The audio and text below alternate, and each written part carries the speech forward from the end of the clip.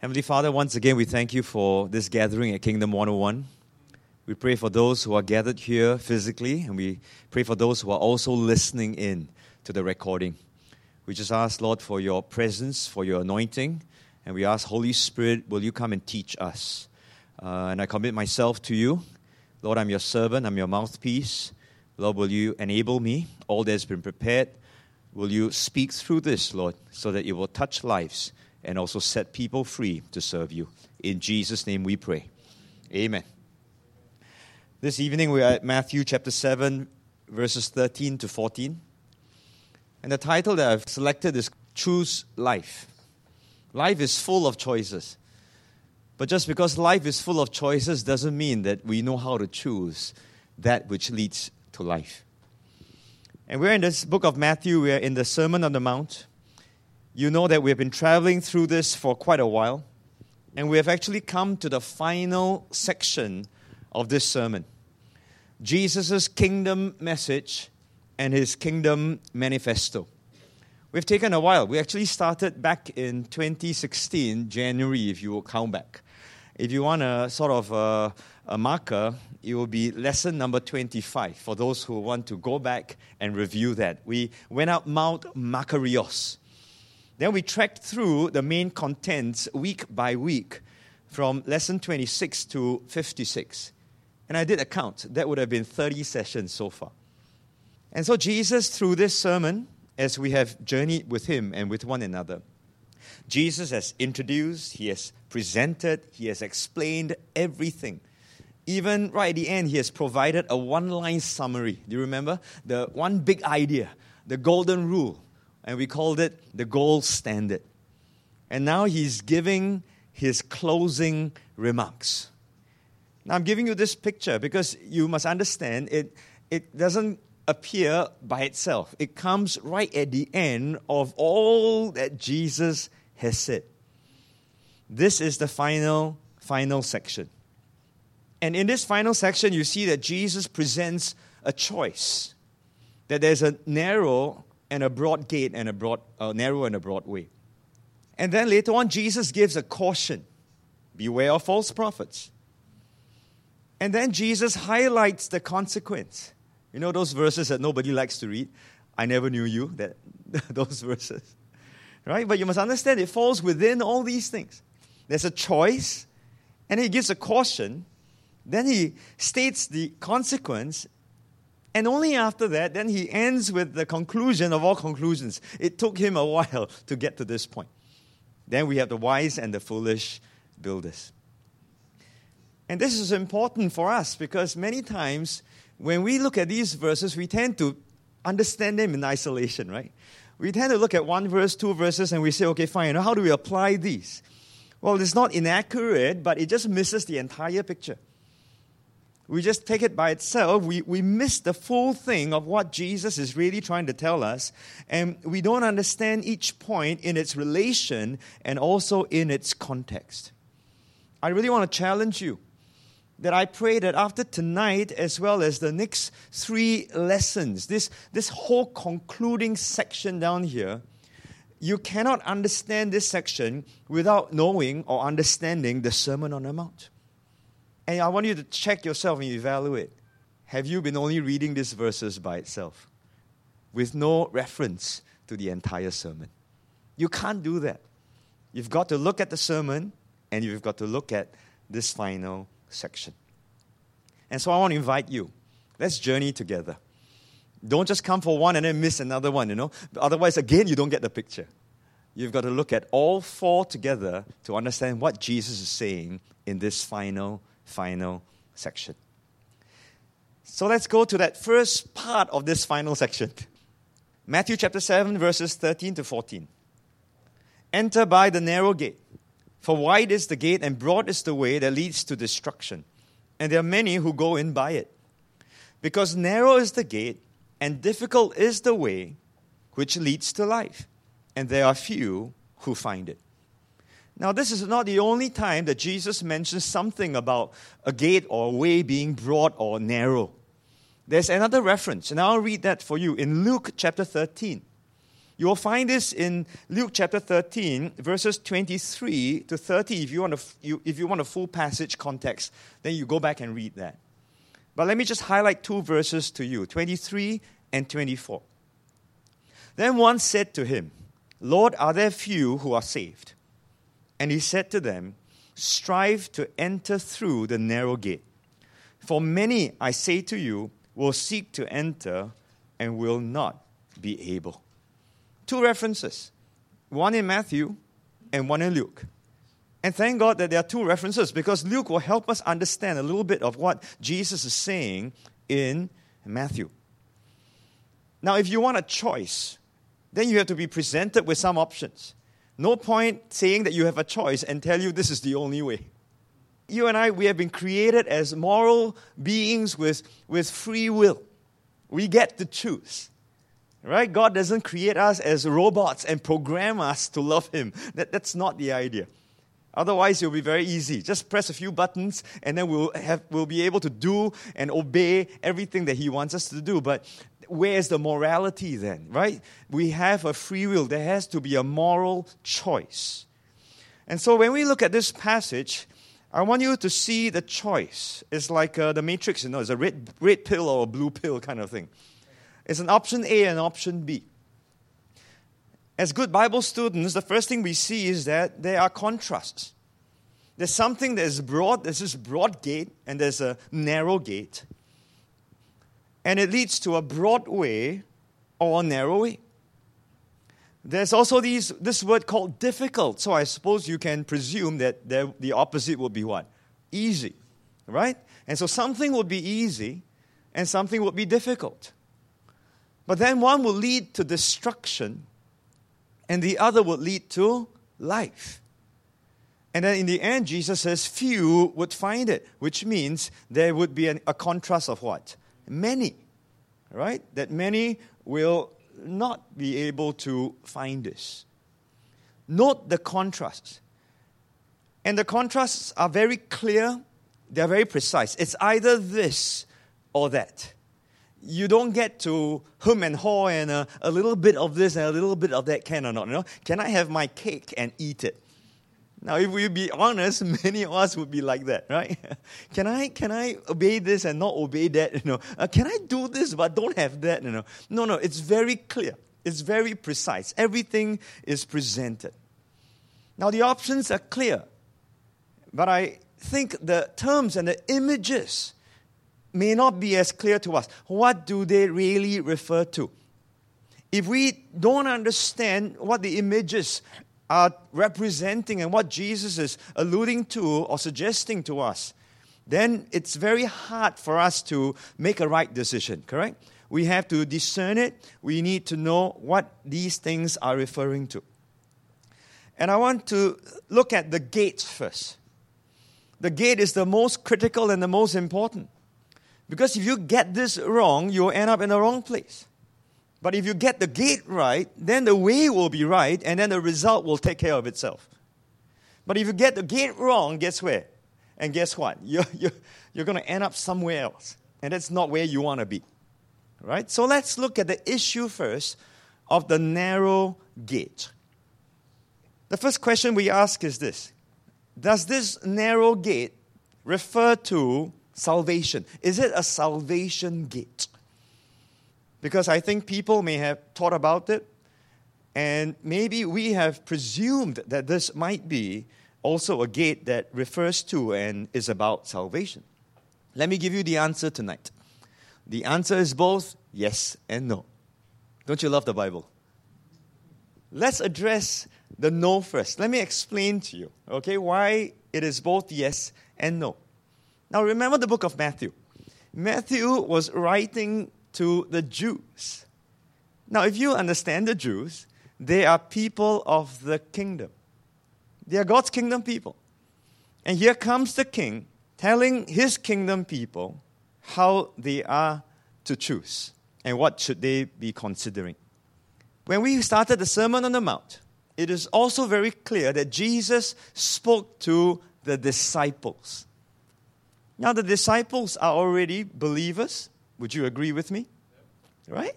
So we have kingdom people who are believers of Jesus. Now, technically, these have already been saved. They have been taken out, delivered from a hostile kingdom, and they have been saved by grace. And so, in the traditional understanding of what salvation might be in many of our minds, this gate does not really refer to that. It is not about that salvation. Because each day and every moment, the disciples and kingdom people, and if you are one of these, you will know you have to choose how you are to live for the King. It's a daily decision that you make. Every moment when you are presented with a choice, this is presented unto you. And so, no, not in the traditional way or the popular way in that we understand salvation. I hope you follow me in this understanding. Secondly, a second point that supports no, it's not about this salvation gate. We see in Luke.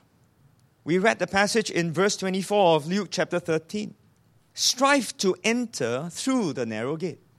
Strive. And the word strive, it's about agonizing. Work hard. Make sure you do what is needed to get through this gate. Strive. As far as I understand, salvation is by faith. It's never by works. I don't have to work very hard just to believe in Jesus first. Salvation is by faith entirely. It is free. It is a gift, not by my works. There's no need to strive at all. I understand that this narrow gate is not really the gate of salvation in the way that you and I would normally understand salvation.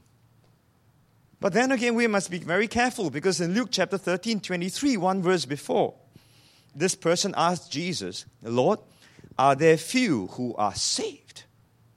Now, you're going to look at that verse and you say, you see, it's about salvation. I said, well, yeah, it is about salvation, but it's not about salvation the way we first understand it.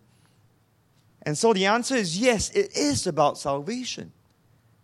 But if you understand it correctly, Jesus clearly shows that salvation is not a one-time transaction, but salvation is a process.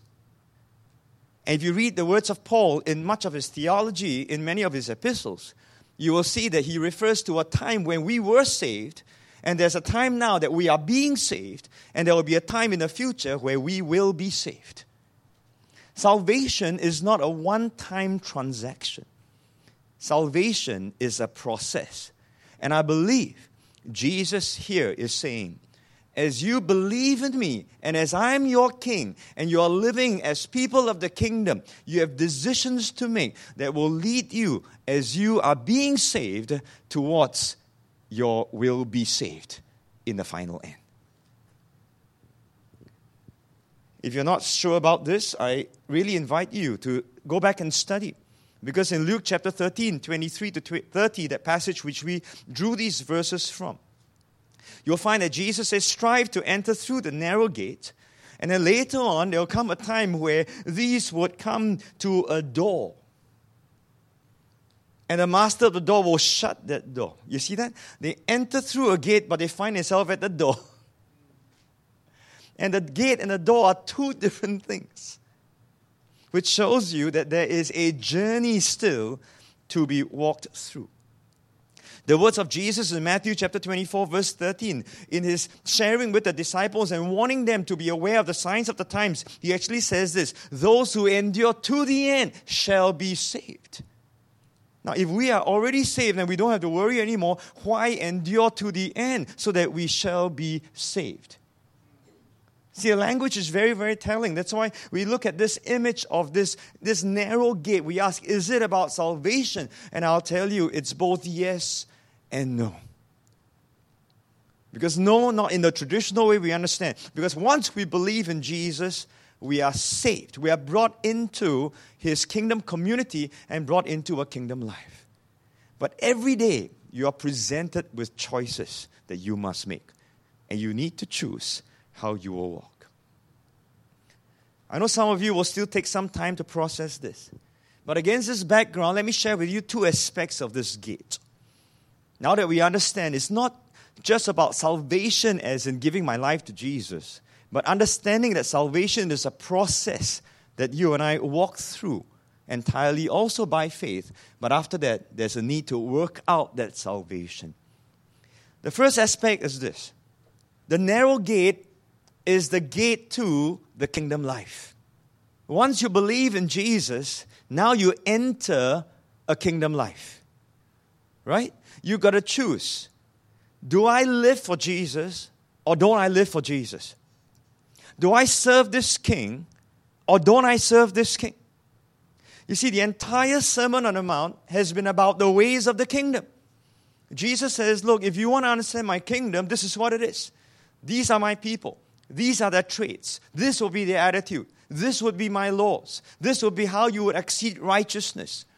As my kingdom subjects, these would be the right focus. Now the question is, will you choose this or will you not? It's not about believing in Jesus and waiting to go to heaven. Nothing to do with that. The narrow gate is the gate to the kingdom life. Do you know you can believe in Jesus and you can still carry excess baggage? Let me say that once more for you. You can believe in Jesus and you can still carry all the barang-barang, all the excess baggage, and you say, okay, let me walk this way right now.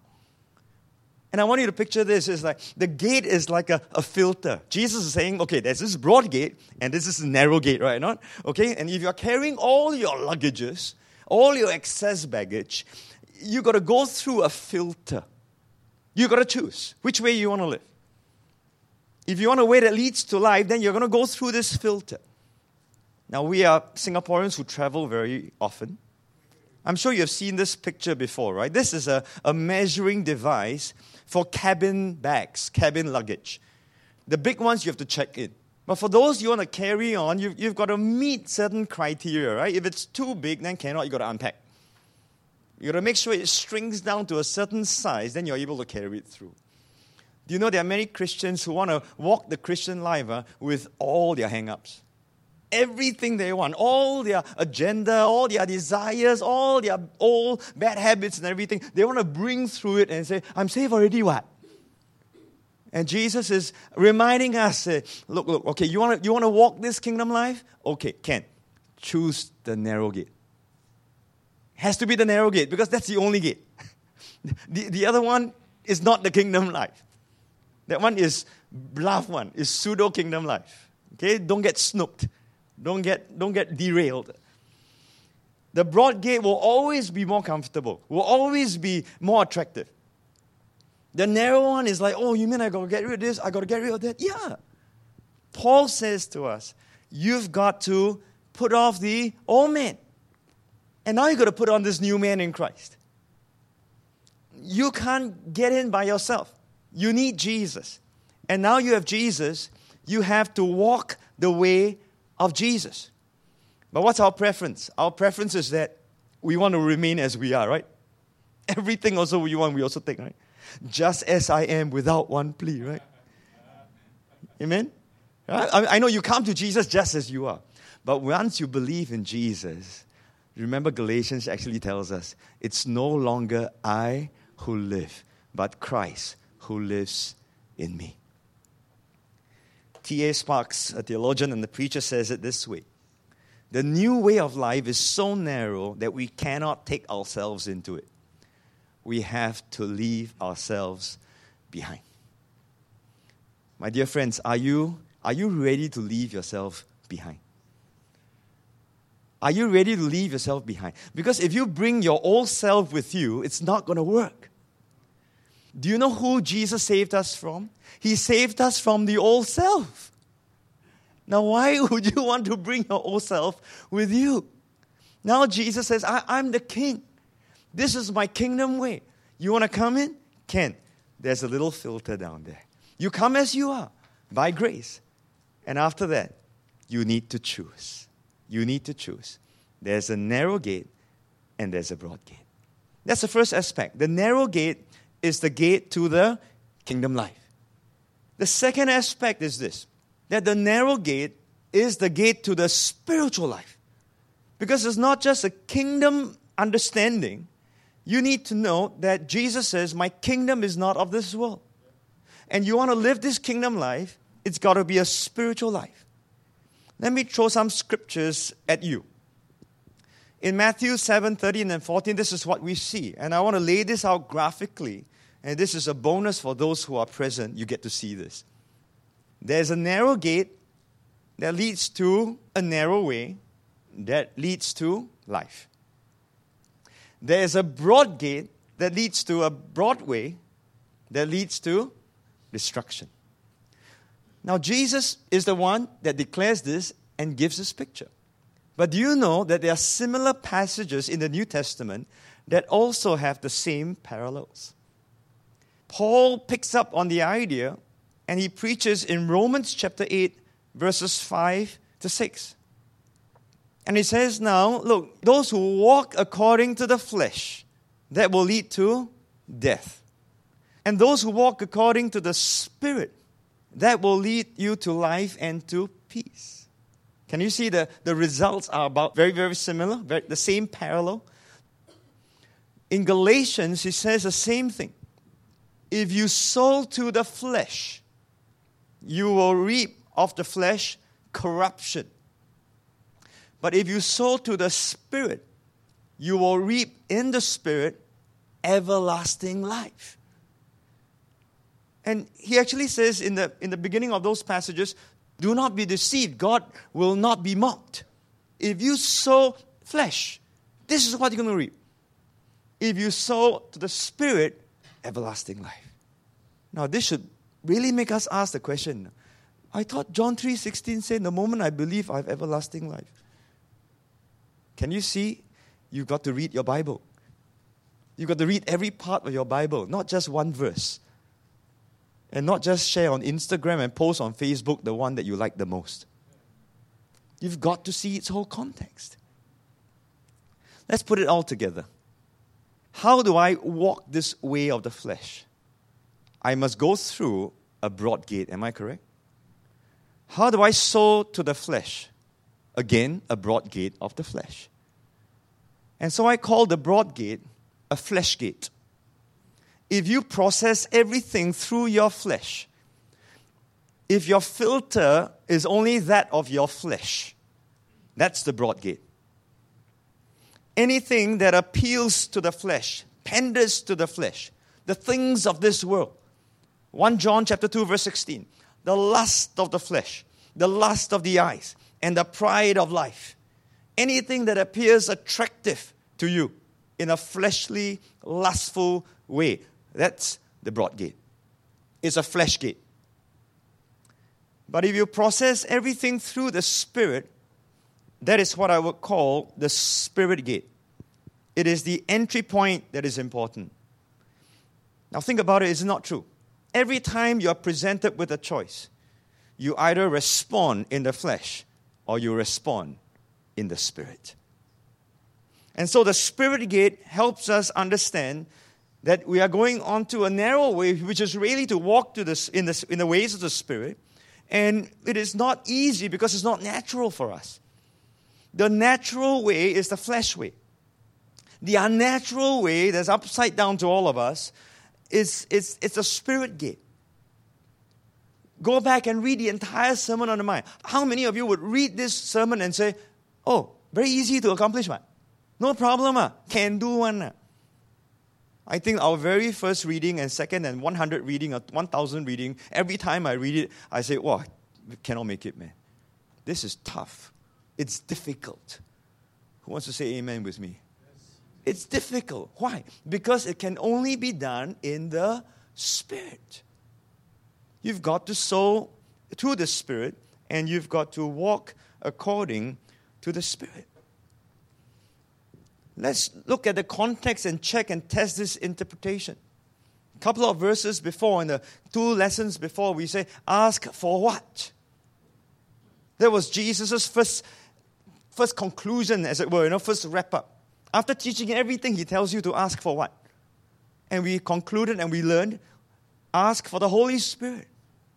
Because we need the Holy Spirit to live this Sermon on the Mount. We need the Holy Spirit to live kingdom and to live the spiritual life. Matthew chapter 7, verse 12. How do we live the golden rule? We need the Holy Spirit. Immediately after that, verse 13, he tells you now, you go into the narrow gate. Look for the narrow gate. And as we compare Scripture with Scripture, we begin to understand. Paul gives the explanation. It's the Spirit gate. That's a narrow way. And you know why few find this gate? Few will find this. We have to ask ourselves, is it narrow and difficult to find? That's why they can't find it. Or is it few desire to find it? Because I tell you, it's much easier to follow a set of rules and to walk the way of the flesh. Very easy. You tell me what to do, I do lah. Okay? So I attend church law. I come to cell group law. I serve in this law. I just do that. I don't even need the Holy Spirit to be a church guy. It's easy. But you try being led by the Spirit. It's a whole different ballgame. Why do we see that few will find it? Because some also will think it's only for those who are super spiritual. Those who are gifted for spiritual things. If you talk to me, I'm not spiritual, so it's okay. So we disqualify ourselves from finding this gate. Two aspects. The narrow gate is the gate to the kingdom life, and the narrow gate is the gate to the spiritual life. Because you need the Spirit to help you live the kingdom. Now that we have settled that, we go on to the next part. Because once you go through the gate, you get to the way. Now you notice I'm only sharing with you what's the narrow gate and what's the narrow way. I don't think I need to teach you what's the broad one. That's it. I think very easy. We'll be able to find it one. Okay? Anything that you naturally gravitate to, that one, pao chia one. That one will be broad. The narrow way. I call it the way of the Spirit, if you agree with me of what I've been trying to share here with you. The narrow way is the way of the Spirit. 4 quick parts for you here. First, the narrow way is the way of love, not of legalism. If you are walking by the Holy Spirit, you will see that in Romans chapter 7, verse 6 it says, "But now we have been delivered from the law, having died to what we were held by, so that we should serve in the newness of the Spirit and not in the oldness of the letter." The narrow way is not about religiosity. It's not about rituals, rules, and regulations that tell you if you don't do this, you're going to die. Okay, but if you do this, then you will live. No, that's legalism, you understand? It will kill you. That's the owners of the letter. And that's why there will be condemnation that will come upon you. And don't take a condemnation, guilt kind of a paradigm as if you're walking the narrow way. No, that's a wrong understanding. The narrow way, although it's difficult, doesn't mean that you only look for the difficult things. That's not the idea. It's that when you walk the Spirit, there will be difficult challenges that will come against us. It is not the owners of the letter, because the old man will always strive on working for righteousness and on religion, and when you fail, it will kill you. It doesn't bring life. It will kill you. So if you are walking your kingdom life, and you think you're walking your spiritual walk and your kingdom life, and it's killing you, guess what? Wrong way. Wrong way. The narrow way is narrow, but it's a way of the Spirit, it's a way of love. Because this verse that I just read to you concludes this section that Paul was writing about a relationship. He says, look, you have died in Christ, and because you have died, you are set free from this law that binds you. The oldness of the law, the letter of the law that bound you and killed you, you have been set free now. And because you've been set free, you are now married to another. You are married to Jesus Christ. And now you're given the Spirit of the Christ, so that you serve not out of rules and cannot do this, cannot do that. You serve out of love. That's the big difference. And those of us who are married, I hope you understand what I mean when we talk about a marital relationship. If between husband and wife, you've got to slap each other because it's a do and don't, and how come you didn't cook breakfast for me, you didn't fetch my slippers for me, you didn't read the newspaper to me, we will kill each other in a relationship, right? But if it's out of love, and because I want to please the one that I love, that I'm married to, then I'll do what would please this person. I will limit myself from doing those things that hurt this person. I will narrow myself to doing and not doing anything that would hurt or please my spouse. That's why it's narrow. Because you understand the spirit of this king. You understand the spirit of your spouse, so to speak. So in the same way, we seek to please Jesus because we love Him. And it's crazy when we talk about the gospel being love and God is love, and we keep repeating all the time, but there are so many Christians who are bound because they never experienced the love of Jesus. The narrow way is the way of the Spirit, is the way of love. It is not of legalism. Secondly, it is also the way of liberty and not license. The narrow way is a way of liberty. Now, some of you will listen to this and you go, huh? Narrow way got liberty. Right? Narrow means I'm very constricted, ma. But you see, if you agree that it is the way of the Spirit, then Paul says in 2 Corinthians chapter 3, verse 17, now the Lord is the Spirit, and where the Spirit of the Lord is, there is freedom, or there is liberty. We've been set free from the confines, the condemnation of the law, and we've been released into the liberty of the Holy Spirit. Now, if you walk the way of the Spirit, do you know that you're also confined by a law? It's called the law of the Spirit of life. Don't think you are never with law, okay? Because God's kingdom is a lawful kingdom. You cannot run away from law. You just run away from the wrong understanding of law, from the wrong application of law, because if we walk by the law of the Spirit, it leads to life, because it's the law of the Spirit of life. And so we still have parameters, and we are confined by the Holy Spirit. And freedom is found in the spirit of the law, because freedom is never found in the letter of the law. Now today this word freedom is largely being abused. And the world will define freedom as doing what you want to do, when you want to do, and how you want to do. Biblical freedom is not like that. Biblical freedom is safe and it leads to life because it functions within the confines of God's law. If you walk rightly within God's law, you will discover a liberty that you have never heard of and never experienced before. The only way to understand this, and I believe it was Peter Sukahiro who gave this illustration. Singapore is a very safe country. You can walk around and it is very safe as compared to other nations where you wouldn't even think of doing something like that, right? Our children can play in the parks. The women can walk and go other places without fear of anything bad in that sense. Why? Because Singapore has laws in place and we police those laws. Can you understand? If you remove those laws, you don't have that freedom anymore. And the people can't see it. This is the crazy thing.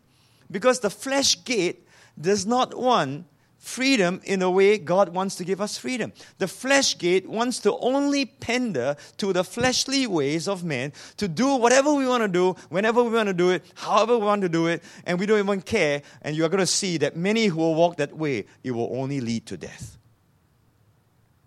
If you dispense with the law of God, Jesus already tells you, it will lead to death. You will die. It will be corruption. You have freedom because there is law. And if you are led by the Spirit, if you walk according to the Spirit will prompt you. The Spirit will convict you. The Spirit will narrow you to the way and the path for your good because He is the Spirit of life. Our walk is narrowed by choice because we choose to obey, to submit, to stay close to the leading of the Holy Spirit. Paul even warned the Galatians, you've been set free from the condemnation of the law.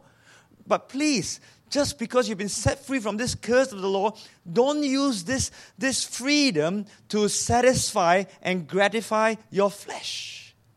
But instead, use this opportunity. Now you have this freedom. Serve one another. Love one another.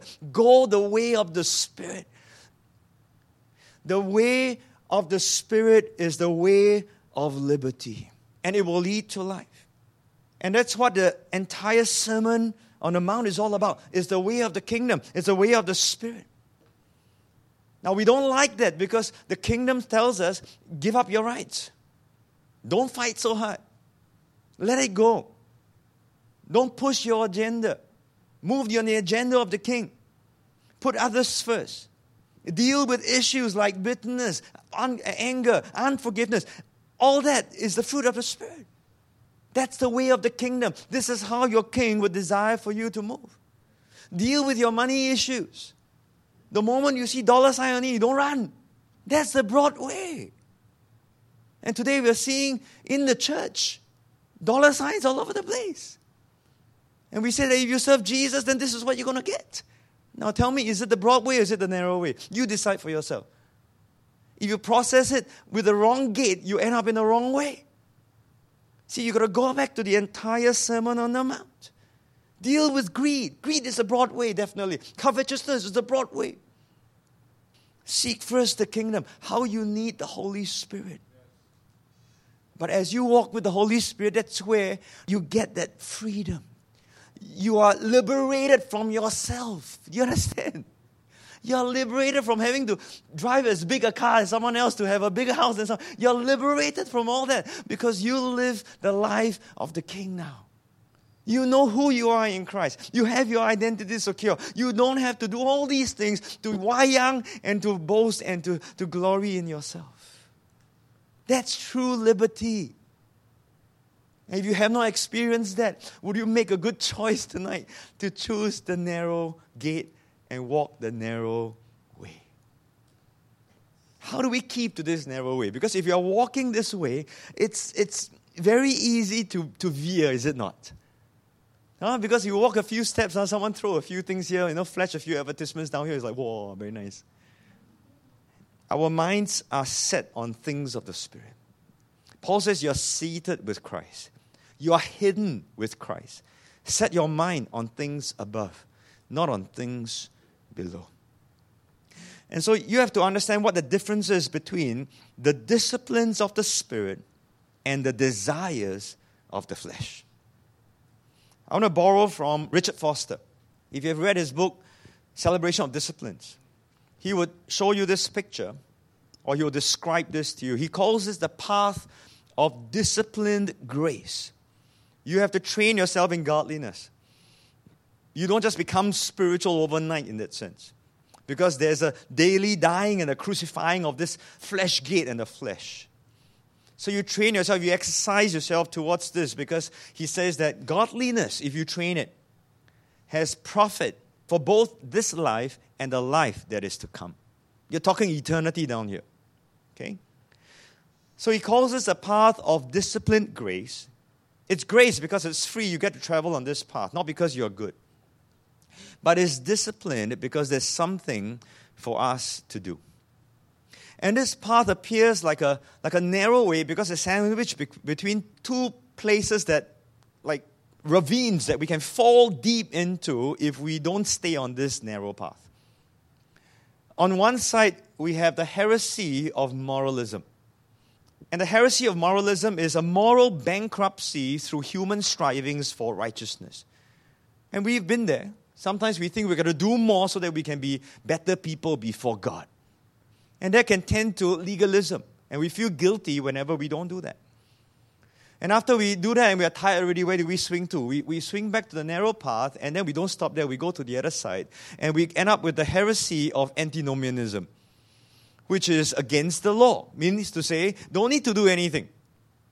So on one side, must do a lot. On the other side, don't want to do. Now, both extremes are wrong.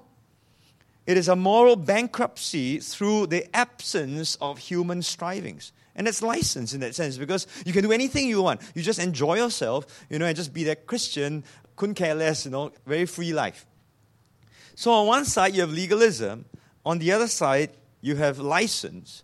But if you would stay on the straight and the narrow and walk the way of the Spirit, that is where you experience true liberty. And it's narrow because I can tell you, the moment you step out to the left, very quickly you move to an extreme to the left or to the right. And that's why you have to imagine this path as if you are keeping onto that narrow way, that narrow path, the way of the Spirit. The narrow way is the way of the Spirit, which is a way of love. Secondly, it's a way of liberty. But the narrow way is also the way of suffering towards glory. The way of suffering towards glory. Enter by the narrow gate, stenos gate. That's the Greek. Because stenos, or narrow, is the gate, and difficult, that's another word called thalibo, is the way which leads to life. Now, if you look at stenos, it will mean straight and narrow, but it is also the root word for another, which means anguish and distress. You try and walk straight. It's not going to be easy. It's going to be challenging. You're going to be anguished at some point, and you can face some distress. Now, the way is difficult. The word difficult there is thalibo, which means to press together, or to compress, or to afflict, or to crush. And from that word, we have another word called thlipsis, which translates as tribulations. So imagine yourself walking down a narrow path, but it's not a field on the left and a field on the right, but a wall on the left and a wall on the right. And not only that, as you're walking, this wall seems to sometimes crush you a little bit, right? And you have to walk sideways sometimes. That's the narrow picture. And there are things that will come against us that would seem to compress us, or seem to press and push us and squeeze us and crush us. Now you can look at these and get really upset, get very angry. Say, why can't I have a 4-lane highway?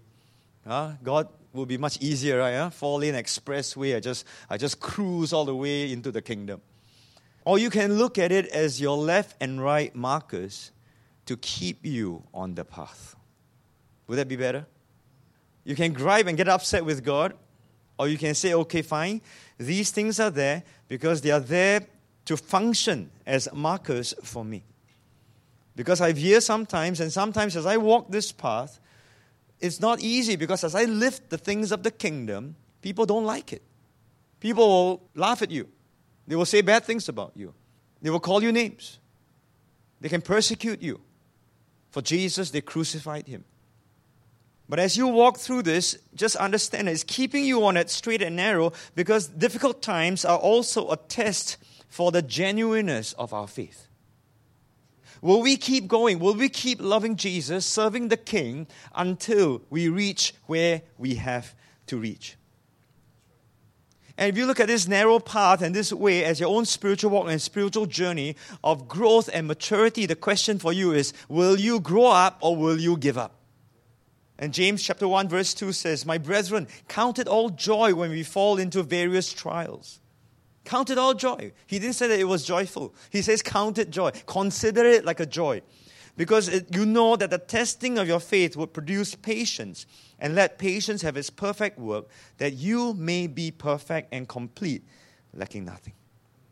If you walk the way of the kingdom, if you walk the spiritual life, God and Jesus did not promise you it's going to be a walk in the park. He already told you straight up there, okay? You can read the fine print. And in fact, it's not even a fine print. It is right there in the message. Sometimes we just discard it. He says, difficult will be this way, but it leads to life. How much do you want life?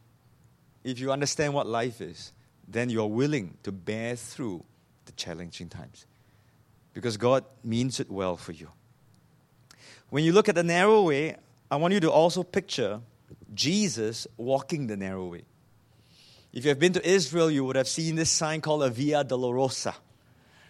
Supposedly, this would have been the route that Jesus took as he walked that way from conviction to the cross. And he was led by this way. He walked this way. It was a narrow path, and he wasn't walking alone only with that horizontal beam upon him. There were people lined along the streets. He had to jostle his way through. People were spitting at him. They were probably throwing things at him, calling him names. And this Via Dolorosa literally means the way of grief or the way of suffering.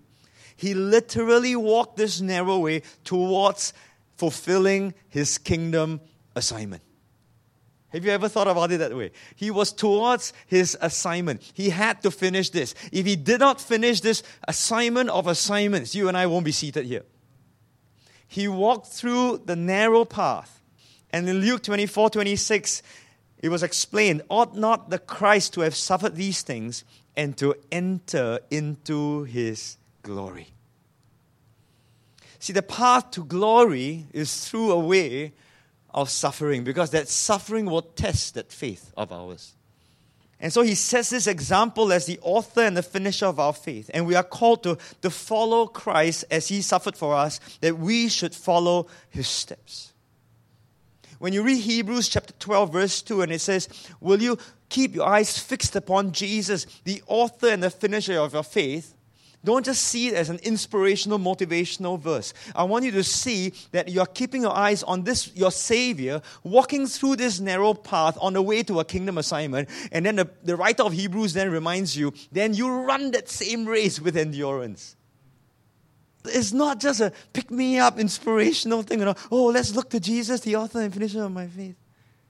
In the same way he finished his assignment, you finish yours. The question is, do you know yours in the first place? And if you know it, are you willing to bear through the narrow path? Because it leads to glory. It leads to glory. Paul writes much about suffering and glory. And let me remind you, he's called the Apostle of Grace. He writes much about suffering and glory. Not only that, but we also glory in tribulations. We boast in the difficult times that we go through. We don't look for them. We don't purposely go and choose these difficult times. We walk the way of Jesus and we are ready for the difficult times that come. And when it comes, this tribulation produces perseverance because we will endure. We will plow through. And as we do that, God shapes us and God grows us. And spiritually, our character is molded. We become more like Christ and we move towards that hope that is in us. Christ in us, the hope of glory. Amen? So every time we are going through a difficult time, we should have hope of glory. But we always do it the other way around, right? The moment we have a difficult time, we lose hope. But if you understand the way of the King and the way of the spiritual life and the way of suffering and the narrow path and the way of the Spirit, then each time we go through, we're suffering for Jesus. If we're suffering for our wrong decisions, don't blame God. The way of suffering towards glory. Finally, the way of the Spirit, I believe, is also the way into the kingdom. Now, when you look at this and when you hear this, you might again be wondering, say, aren't we already in the kingdom? Then I say you have to read your Bible again, because there are many, many phrases where Paul writes and the apostles write to say that we are doing all these things because one day we will enter the kingdom. We are in the kingdom, we were not yet into the kingdom. This is always the paradox. This is always the now and the not yet. We are saved and yet we are not yet fully saved. We are in people of the kingdom and yet one day we will enter that kingdom. What is happening in between? It is the way. It is the process. The life you and I live, we have to walk this way. That's why Peter says in 2 Peter 1, verses 10 and 11, therefore, brethren, be even more diligent to make your call and your election sure. Huh? You mean not sure? I thought 保交one. For if you do these things, still must do. I thought Jesus already did everything on the cross. You mean I still must do? No, you've got to add to your faith this and that and this, right? You read. Do these things, you will never stumble. And here comes the reason he's saying all this. For so an entrance will be supplied to you abundantly into the everlasting kingdom of our Lord and Savior, Jesus Christ. We must read our Bible. We must hear what our King is saying. And we must understand what it means to live by the Spirit of the Lord. Because if you still are listening to this in the old letter of the law, then this will become condemnation to you. But if you hear this in the Spirit of the Lord, then understand there's grace that is given to us so that we can walk this way according to the Spirit. I started by telling you that Jesus' final section here really is a final section to the entire Sermon on the Mount. If you only read verses 13 and 14 by itself, you will miss the full picture. And I hope I've demonstrated that at least adequately in this time that I have. But as we close this teaching, Jesus has also been known or referred to as the second Moses. Jesus went up onto the mountain, and the king, as a lawgiver, delivers the law. He shares, this is what it is to understand and live my law. Moses also went up onto the mountain and he gave the law. But when it came to the time of Deuteronomy, he had to repeat and give the law a second time. Now this title, Deuteronomy, simply means the second law. And at the end of Deuteronomy in chapter 30, he also gives a conclusion and a summary in almost the same manner as Jesus did. Deuteronomy chapter 30, verse 15. See, I've set before you today life and good, death and evil. Same choice, same words. And his point is this: love God, keep His commandments, obey Him, and it will lead to life. But if you miss all this, and it will lead to death. Then he repeats again in verse 19. I call heaven and earth as witnesses today against you, that I've set before you, here he goes, life and death, blessing and cursing.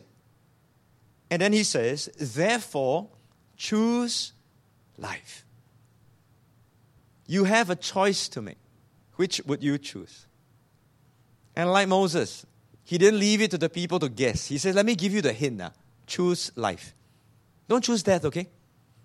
Just in case you're thinking of choosing death. I know there's no one seated here and no one listening in that would consciously choose death, right or not? But just because we say that, it doesn't mean that one would deliberately and consciously choose life either. Many times we just go as we see how it feels, and we're actually not really wanting to choose death, but in our decisions, it leads to death. And so here I'm asking you, choose life. You look right in. It's got to be life. Then you walk back and you say, okay, fine. Life, I got to go the narrow way. If it's got to be a narrow way, then it's got to be a narrow gate. Now, what decisions will I take? How will I process? What would be my filter? Every day, each moment, you have to decide which gate would you choose. Will it be a flesh gate or will it be a spirit gate?